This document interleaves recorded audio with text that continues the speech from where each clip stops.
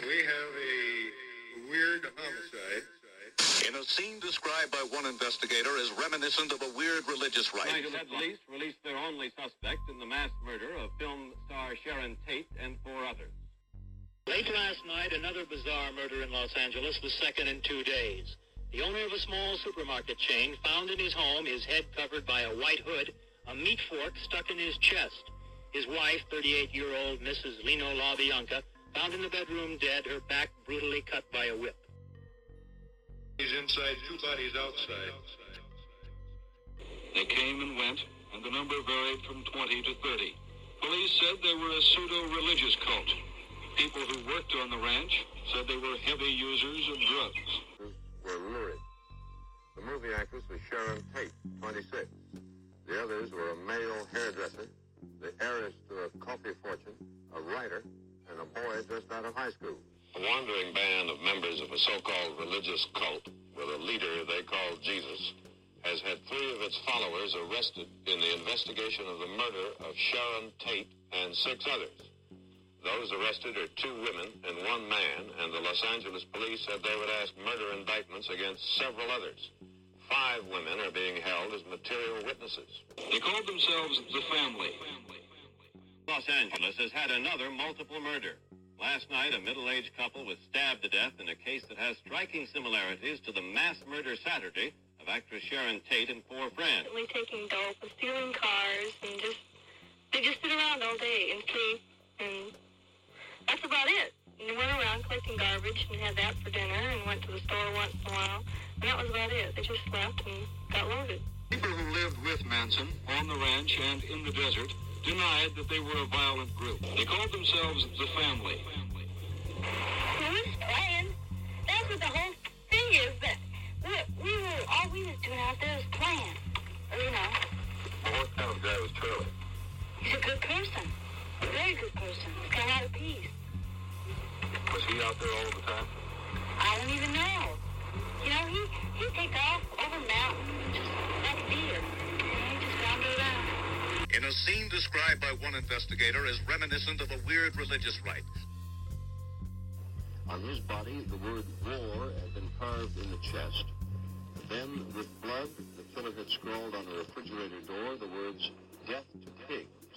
Hello and welcome to the Deathcast. I'm your host, best-selling author Ian Tott, and I'd like to thank you for joining me as we prepare to take our 10th look at Charles Manson and his family.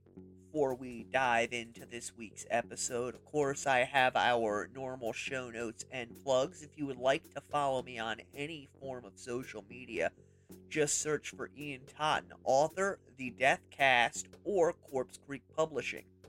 If you're interested in signing up for the show's mailing list, you can go to corpsecreekpublishing.com, click on the sign up button. Even if you're not interested in signing up for the mailing list, well, at Corpse Creek Publishing, you can drop me a line, let me know what it is you think of the show, ask questions, and suggest show topics. While there too, if you are so inclined, if you want to help with the production of this show, or just give me a tip for a job well done, you can click on the donate button. Buy me a cup of coffee or a pack of smokes. No amount is too small, and of course, no amount is too large. If you really enjoy the show, there's a couple of ways you can help out. Again, if you are so inclined, you can go to tinyurl.com/DC Patreon. Sign up to become a Patreon member for as little as $2 a month. You can help offset the cost of producing this show, as well as get access to exclusive content. The last way that you can help is to go to your favorite podcast platform, click on the subscribe button. If they allow it, leave a 5-star review. If you leave a 5-star review, I will read it out on air. Then go and share it on social media. Let your friends know that you are a fan of this show. Alright, now that all of that is out of the way, get yourself something to drink, find a nice comfy chair, kick back and relax. I've got my coffee, I've got my cigarettes. Let's go into the crypt. When we left off last week, Manson and his followers had been arrested in Death Valley up at the Barker Ranch, and we had gotten to the point where Susan Atkins began confessing to her cellmates and was eventually moved to the Susan Brandt Institute. We're going to back up a little bit here just for a few moments to go over what was going on with Roman Polanski during this period of time, specifically right after the murders, after he returned to the United States. As we discussed in other episodes, there were stories about Polanski going back and retrieving all of the various films that he and Sharon had made concerning, orgies and that sort of thing, as well as videos that Roman had made of himself and other women who were not Sharon. But there's more to that particular side of the story, in that Polanski actually began doing his own investigation into the murders. There have been a number of reasons given as to why Roman Polanski might have begun his own investigation. Some people have speculated that he'd had prior knowledge of the murders before they were committed, while others have said that he didn't wholly trust the LAPD and was nervous about what they might discover should they begin to poke into he and Sharon's personal lives. The prevailing theory, however, is that Polanski was certain that the individual who was responsible for the murder was somebody that was known to them, whether it was somebody in Hollywood who held a grudge against them, or somebody who had been involved in one of Polanski's private films, or possibly even someone who they had purchased narcotics from in the past. He wasn't certain, although he did believe that the person was somebody that they knew. Not long after starting his investigation, Polanski began contacting various people that the two of them knew and basically putting it to them that he thought that they were responsible for the murders. Obviously, all of these individuals denied having anything to do with it. One of the names you will come across quite often is that of Bruce Lee, although I doubt that Polanski seriously suspected Lee of having been involved. The main name that is often associated with Polanski's investigation is one that you see in many, many different seedy transactions and stories from this period of time, and that is Papa John Phillips. And it's not without reason that Polanski suspected Phillips of possibly being involved in his wife's murder. In fact, even a cursory glance at the man's life and background will show you that he was involved in some really awful and seedy things. And further look into his life just beyond the surface, and you'll find accusations that he was involved in Satanism and heavy narcotics dealing within Los Angeles. There are stories, although to the best of my knowledge, none of them have ever been proven, that he was involved in prostitution, murder for hire plots, beating of women.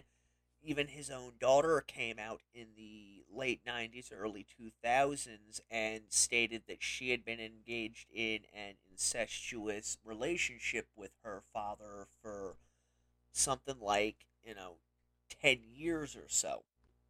Just because it's Hollywood, and again, it was John Phillips, people kind of blinked about it. It was in the news for a week or two, and then it was brushed under the rug.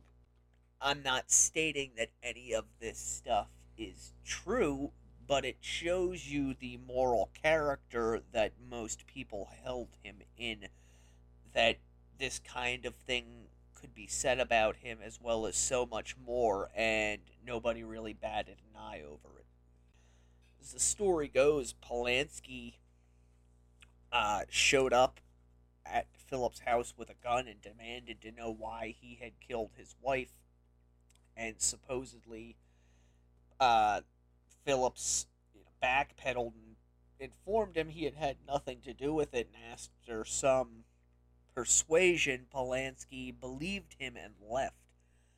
But it does also show you how, despite the fact that, according to really everyone who knew them, their marriage was going through a rather rocky spell, Polanski did hold his wife in high regard, despite the fact, again, that, he demeaned and belittled her by all accounts I have read, and was fairly domineering inside of their relationship. Her murder really did shatter him. And it's been speculated that after her murder, he really did begin to spiral down into, the deepest depths of depravity, and we will get to that later, possibly this episode, although I cannot say for certain. While all of this is going on, Polanski's going around brandishing guns at people and demanding to know why they killed his wife. Really turning over stones, trying to discover who it is in their circle who might be responsible. Those in Hollywood reacted to both Sharon Tate's murder and the murder of the LaBiancas in a most unusual manner for celebrities. This was fueled partially by the press's incessant reporting on the slayings. Celebrities really began to panic and believe that they were being targeted as a group. There was a spike in gun sales and home security systems, bodyguards, dogs, you name it. The airheads in Hollywood really believed that someone cared enough and hated them enough that they were going to just begin targeting all of them, as opposed to, reality that Tate just happened to be in the wrong house at the wrong time. I think, though, that does give you an idea of how self-absorbed celebrities were even back in the 1960s, that they all thought that they might be the next target of this nameless killer. Of course, as I said, this, insecurity and frenzy was only fed by the local media, who made it a point to almost daily recount gruesome aspects and speculations as to the people who might have done it and the reasons behind the crimes.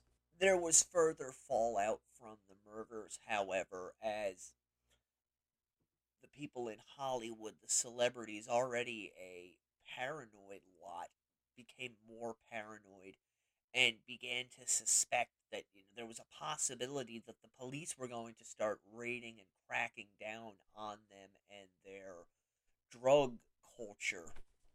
There are stories of some fairly big stars of the time flushing thousands of dollars of narcotics down their toilets in an effort to, stay away one step ahead of the police, as the police were questioning everybody, trying to discern how it was that Sharon Tate and company had been targeted and no one else had been.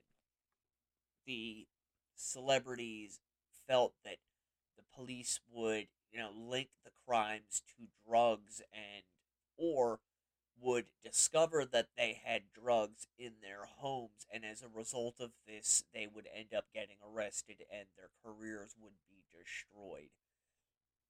That's the mindset of Hollywood, though. Really, they do all sorts of awful and debaucherous stuff, and in this day and age, Most of us know about this stuff and ignore it because, well, they really don't matter, but they still have this mentality of they are above all of those earthly things. Back in the 1960s, though, and prior to that, for a celebrity to get caught with narcotics really would have been a career ending misstep. So, on that level at least, their paranoia was well founded. As discussed last episode, some members of the Manson family had fled the area following the murders. The most notable of these are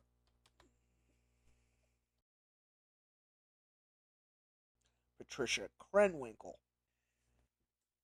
After Susan Atkins confirmed to her cellmates that she had been involved in the Sharon Tate murders, the police turned their attention to her and began interviewing her.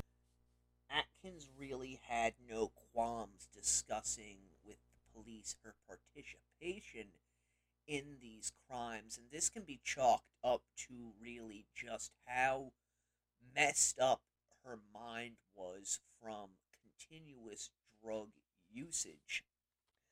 And it was from Atkins that the police learned of the other participants in the Tate murders. Again, you gotta remember, this is September, October, November of 1969. At this point, they still had not connected the Tate crimes to the LaBianca murders, but they also only knew that they had this strung out girl who was singing like a canary to anybody who was listening about how she had been involved with the murders. On December 1st of 1969, the Los Angeles Police Department issued warrants for the arrests of Tex Watson, Patricia Krenwinkel, and Linda Kasabian for their roles in the Sharon Tate murder. Of note is the fact that Susan Atkins and Charles Manson were not mentioned in either of these warrants. Eventually, Tex Watson and Patricia Krenwinkel would be arrested, with Watson being arrested in McKinney, Texas, and Krenwinkel being apprehended in Mobile, Alabama. Linda Kasabian is the only one who voluntarily surrendered herself. Linda surrendered on December 2nd in Concord, New Hampshire. After this, a string of things happened. Police were able to link both Tex Watson and Patricia Krenwinkel to the Tate murder scene using their fingerprints. Remember, they got numerous sets of prints at the scene, although they were not able to rule out all of these sets initially, as the suspect's fingerprints were not in any database that was available to them. Gaining this information, the police realized that yes, indeed, this young woman who we have in jail, Susan Atkins, is telling the truth concerning her knowledge of these crimes. Another piece of evidence which had fallen into the police's lap on September 1st was then definitively linked to the crimes. That is the .22 caliber high standard buntline special revolver that Tex Watson had used on the night of the murders, and which had been broken during the murder of Frykowski. If you'll remember, after they left the crime scene, the killers got rid of their soiled clothing as well as the murder weapons. Watson had thrown the gun over the edge of an embankment where it had ended up in the backyard of a family. A young boy by the name of Stephen Weiss, who was 10 years old, found the gun and brought it to his father, who then turned around and gave it to the LAPD. One interesting piece of information concerning this gun is that the Los Angeles Police Department, in fact, forgot that they had the gun in question in their custody, and that Weiss's father actually had to contact the LAPD and remind them that his son had found this weapon, after which it was connected to the crimes via ballistic tests. While Susan Atkins was talking to the LAPD, she was also talking to her lawyer. And again, this goes to show you just how far strung out she was. She allowed her lawyer to go and give interviews on her behalf to various news agencies in Los Angeles, one of which appeared in the Los Angeles Times. This was based directly off of Atkins' recounting of the crime. Further, an ABC television crew located the bloody clothing that had been discarded by the murderers on the night of the slaying. This all came from Atkins allowing her lawyer to talk to the police. Just throwing this out there, it's my belief, had Atkins had full control of her facilities at this period of time, it's very, very doubtful that Manson and any of his followers ever would have been connected to, much less tried and convicted of the murderers. They were that far off the beaten path until Susan Atkins began talking to her cellmates. With the news of the recovery of these items and the fact that the LAPD had a witness who was now talking, it was really at this point that the Tate murders, as they were then known,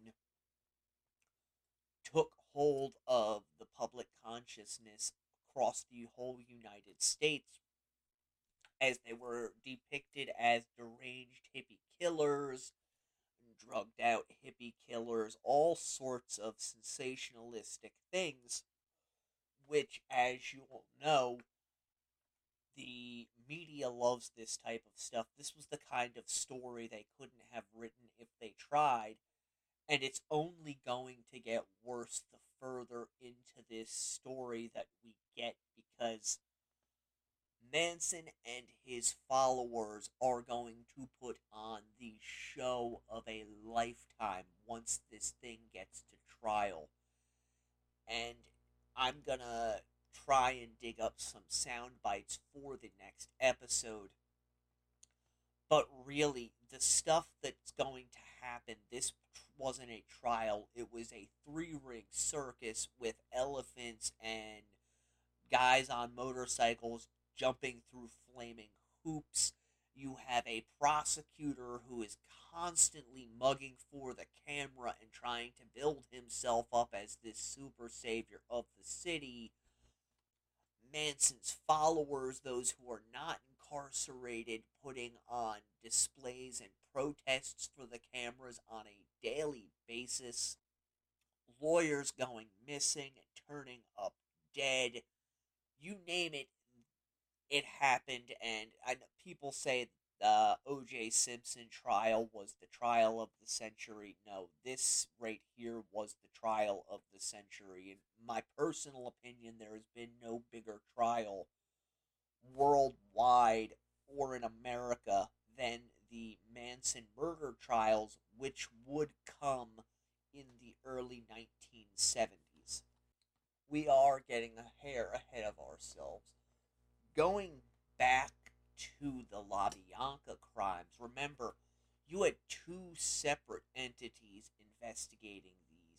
crimes.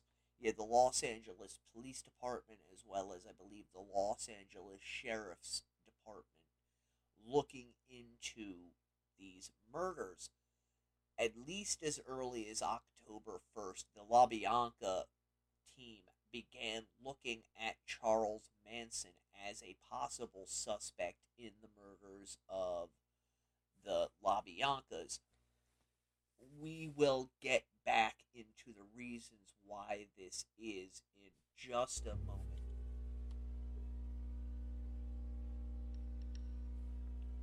From Ian Totten, best-selling author of The House of Silver Doors, the Blood Gods trilogy, Maggie, a book which New York Times best-selling author Keith Elliott Greenberg has called a classic detective story, well-crafted, and a supernatural vortex. Maggie. The name was burned into Lieutenant Carl Jablonski's mind like a brand, and had been since the night of the fire. He doubted he would ever forget that night, or how she had danced in the flames of her burning home. Maggie. Who was she, and why did no one in Kaya's Crossing seem interested in talking about her or her family? These were questions without answers. Quandaries that drove Carl on as he explored the darkest of the town's secrets, desperate to unravel the knots that tied everything together. Maggie. Carl felt haunted by a visage, even as the local reporter, George Murphy, told him of the blood-soaked history that lay along their path, and the horrors that it held. None of it seemed real, and yet it was. The sacrifices, the screams, the pact with the nameless ones, and the hell that she had endured. Maggie. Hers was a crime begging to be solved, and he and George are the only ones with enough heart to do it. The real question is, will they survive long enough to do it? Maggie. Available 11/30/2021 in paperback and hardcover. E-book pre-orders are now available at Amazon.com. Only from Corpse Creek Publishing. You have been warned.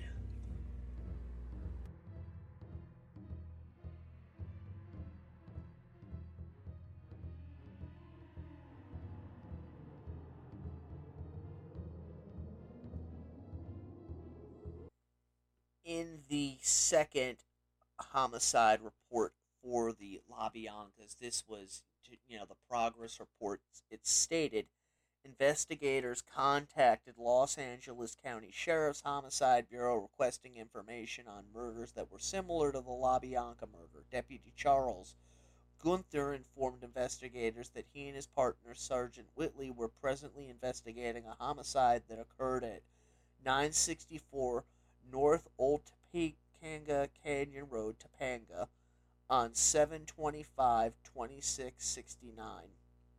The victim, Gary Hindman, lived alone at the above location. In that case, the words "political piggy" were written on the wall of the victim's residence in his own blood.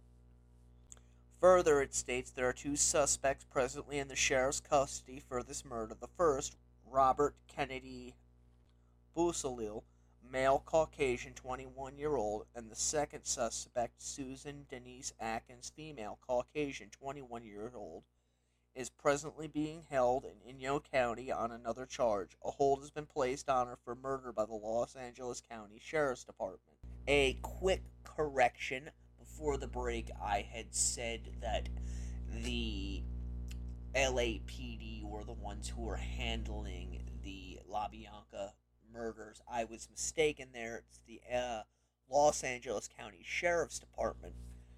Forgive me that. There's so much information in this case that even with notes at times it's difficult to jumble up who said what and what organization was handling what particular investigation. Reason that I'm pointing this out is it was really the Sheriff's Department who tied these two crimes together, not as Bagliosi, the prosecutor, would later claim the LAPD. You gotta understand, Bagliosi was an individual with a monstrous ego who could never be proven wrong, and he was very litigious. And he wanted for his guys to take credit for everything, such as the nature of the game, especially out in Los Angeles County. Anyways, back into the progress report from the Sheriff's Department. Remember, this is from around October 1st of 1969. The Sheriff's Crime Lab has established that the victim's blood was used to write the words on Hinman's wall. Investigators believe it is noteworthy that this murder, which occurred on July 26, 1969, was followed by two other murders, to wit, Tate on August 8, 1969, and LaBianca on August 10, 1969. All three murders have the unique characteristic of the suspect using the victim's blood to write on the wall. This characteristic takes on a greater significance in that each instance the words make reference to pig in one form or another. Other similarities between the Hinman and LaBianca murders were the placing of a pillow over the victim's face. Although Busaleil was in custody at the time of the LaBianca murders, Atkins had not yet been apprehended. I have read a number of different theories as to how it is that the Sheriff's Department came to the knowledge of Susan Atkins. Remember, at this period of time, she was in custody of the LAPD. The prevailing and most logical theory on this is that there was somebody inside of the LAPD who was leaking information not only to the press but also to the sheriff's office, and that this individual may have informed friends working on the LaBianca crimes that they had somebody in lockup who was taking claim for the murders of Sharon Tate. Moving on in the case, Atkins eventually agreed to testify for the prosecution in exchange for the state of California not seeking the death penalty against her. This is important as Atkins was not granted immunity for her crime, something that I find fairly odd, because most times when a defendant is going to testify against other defendants or give testimony at a grand jury hearing, they will be given immunity for their crimes. I really think that this is Atkins' mental state at the time due to years of heavy narcotics use, as well as Vincent Bagliosi's mastications and manipulations of her.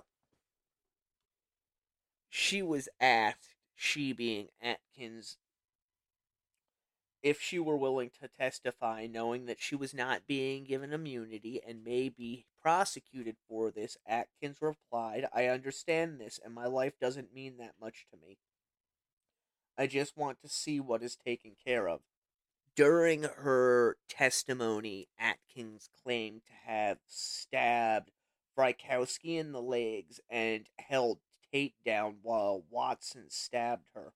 She also stated that as she held Tate and Tate wiggled and squirmed, begging to be allowed to give birth to her child, that she, Atkins, replied, "Woman, I have no mercy for you." Atkins clarified that her words were meant to reassure herself and not directed at Tate. During her questioning by the grand jury, Atkins was asked whether or not she had told both one or both of her cellmates that during the murder she had dipped her finger into Sharon Tate's blood and tasted it. This was something that both of Atkins' cellmates swore up and down they had been told by the young woman. Atkins, for her part, denied having ever stated this or having done it. This is an important part right here of the story, because this is not the first, nor will it be the last time that Susan Atkins flip-flops concerning what actually took place with these crimes. As you're going to see when we go forward, she'll give a statement and then turn around and either deny or completely change that statement later on. And this goes on not only during the trials, but for years afterwards. She'll make a statement, then retract it and or change it. Even when she put out her autobiography from prison, she made statements inside of it that she would later recant and say didn't happen or she was mistaken over. So I just want you to keep that in mind concerning Susan Atkins. She is an unreliable witness at best. Atkins gave some pretty horrific testimony to the grand jury while she was being questioned. Things that only someone who was on site for the crimes could know. And I have read some descriptions of people who were impaneled for the grand jury becoming not physically ill, but visibly upset by the things that Susan Atkins was stating. After this, Atkins began giving interviews with various news media outlets, which you can find online, and it's apparent while you're watching them that she is most definitely not in her right frame of mind. Although eventually Atkins would recant her testimony to the grand jury, she would also refuse to help the prosecution. I suspect that her mind had begun to clear by this point in time.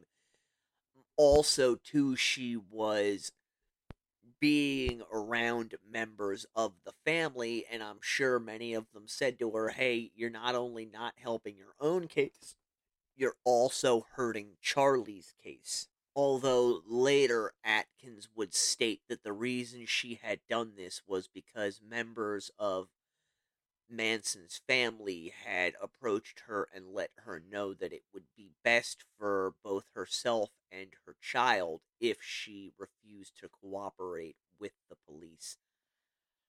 I can't say that didn't happen, although again, Atkins is a tricky figure. She was a known liar.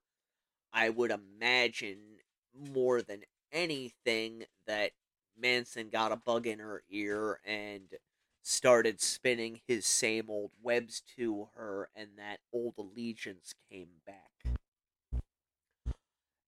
Interesting note concerning her grand jury testimony is that Vince Bugliosi, who was the prosecutor, believed until his dying day that Atkins' testimony was essentially truthful. Myself, given all of the different accounts that Atkins gave over the years, as well as accounts by other members of the kill team, particularly Tex Watson, I don't really know if I buy Atkins' account of what happened that evening, wherein she stated that she held her down and helped to stab Frykowski. Later, she would state that she, in fact, herself was stabbing Sharon Tate and that Watson participated in the murder. Watson would later come out and state that Atkins really hadn't done anything and that it was he himself who had murdered Sharon. This was backed up by Susan later in the 70s when she gave an interview and corroborated what it was that Watson had said. So again, if you're following this, first she says she was involved with it, then she says she wasn't, then maybe she was involved with it to an extent, then she wasn't, then Watson says she wasn't. There's a lot of contradictory statements being given by Susan Atkins at this period of time and throughout the rest of her time on this planet. In any event, because of all this, the main participants in the murders would eventually be charged with the crime of murder, and their trial began in the spring of 1970. On June 15th of 1970, Charles Manson, Patricia Kronwinkel, Leslie Van Houten, and Susan Atkins went on trial. You'll notice that Tex Watson was not included in this trial. That was because during this period of time, he was still in Texas and was fighting extradition back to California. While Linda Kasabian was offered and accepted legal immunity for her testimony during the trials. At the start of the trial, Manson was granted the right to represent himself. However, this was quickly changed when it became apparent to the judge and everyone else in the courtroom that Manson was an uncontrollable element. The judge went so far as to issue a gag order against Manson, claiming that his behavior was outlandish and nonsensical. Manson ended up getting the judge changed out when he filed an affidavit of prejudice against the original trial judge, William Keene. The judge was replaced with Charles Older. During this period of time, Manson's followers began to show up at the courthouse. You can find video and still photography of them out there sitting on the sidewalk, singing songs and holding protests for Manson and the other girls' incarceration. And it quickly became apparent to everyone that Manson had an extreme degree of control over these girls.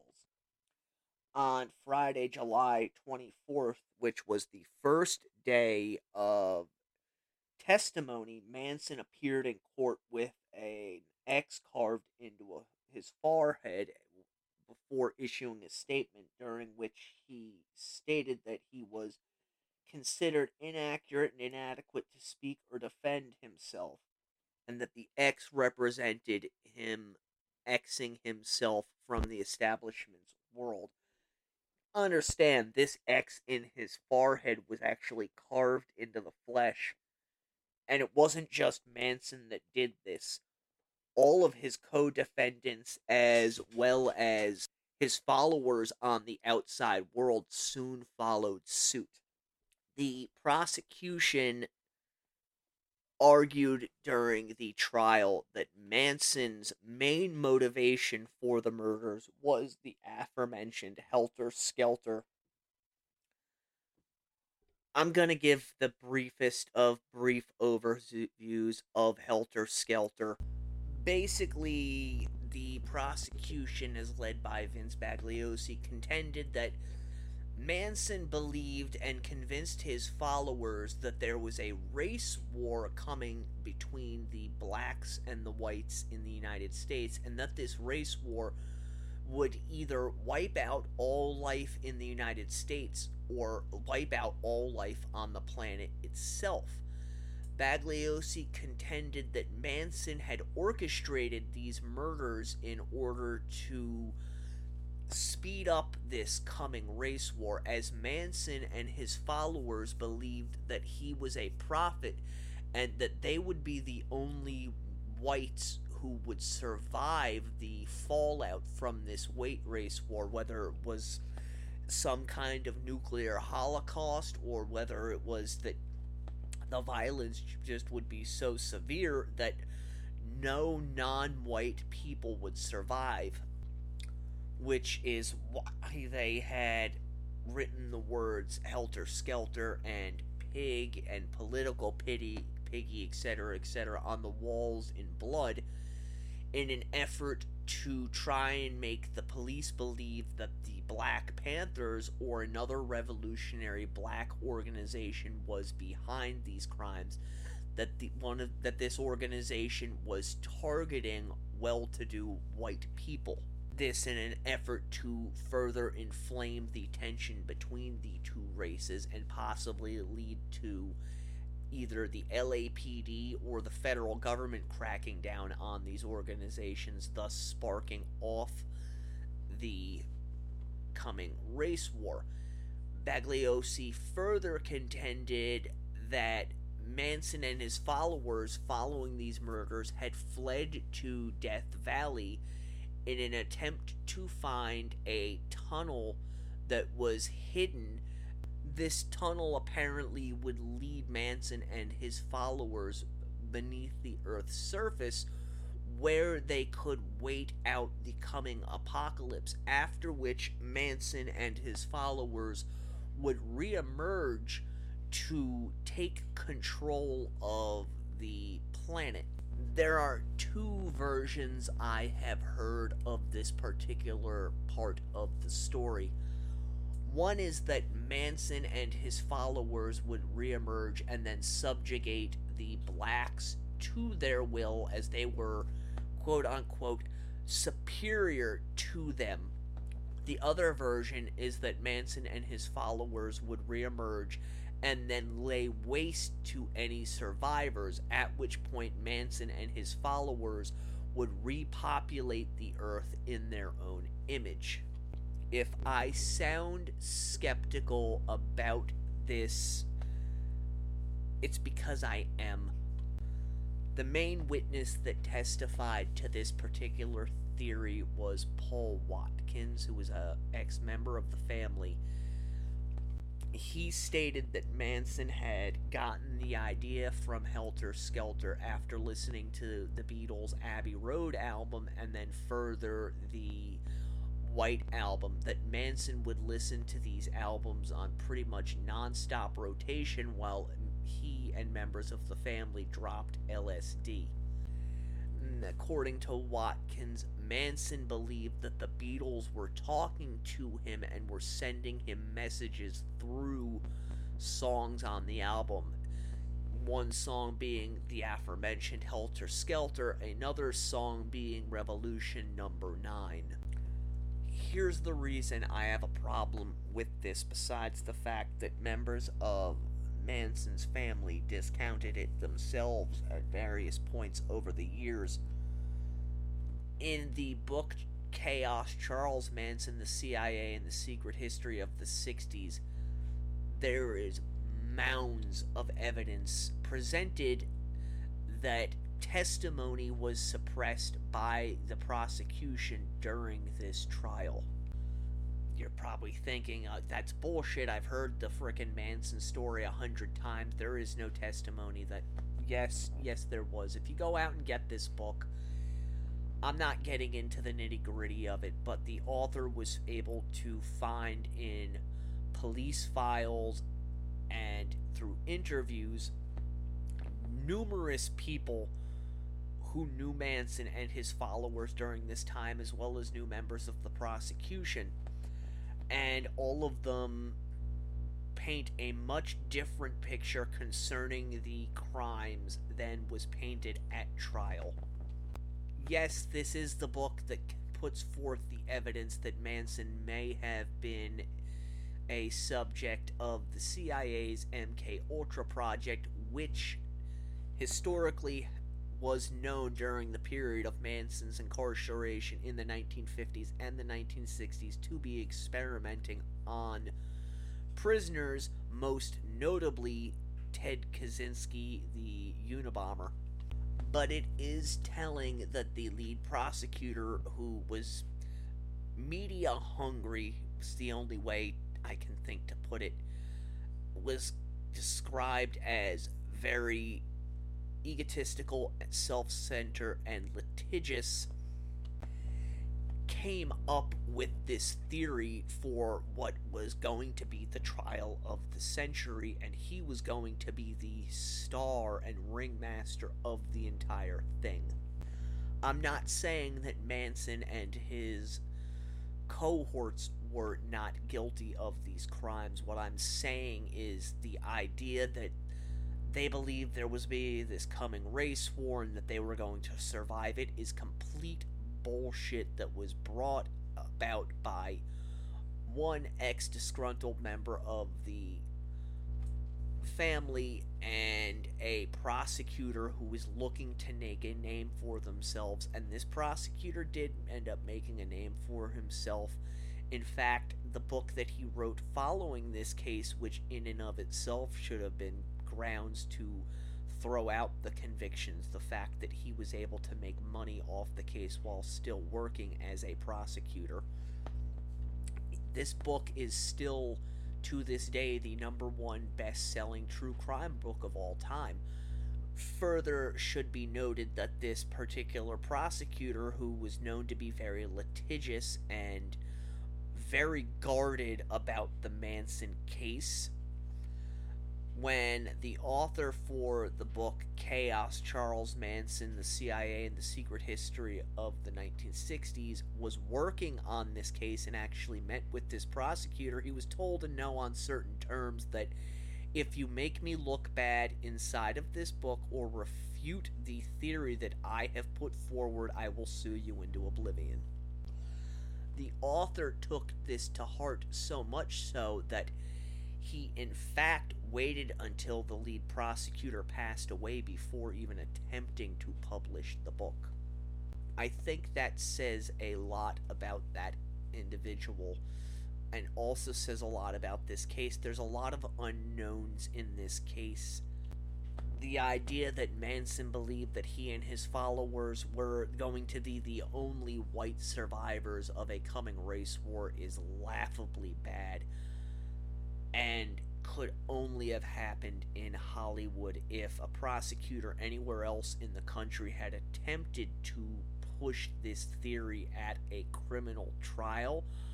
I have to believe that the judge would have thrown the case out, because other than Paul Watkins and select witnesses who were vetted fairly heavily by the prosecution, no one else has ever backed up that theory. Now that my rant against Helter Skelter is over, the trial is continuing on, and the shenanigans of Manson and his followers are just getting started.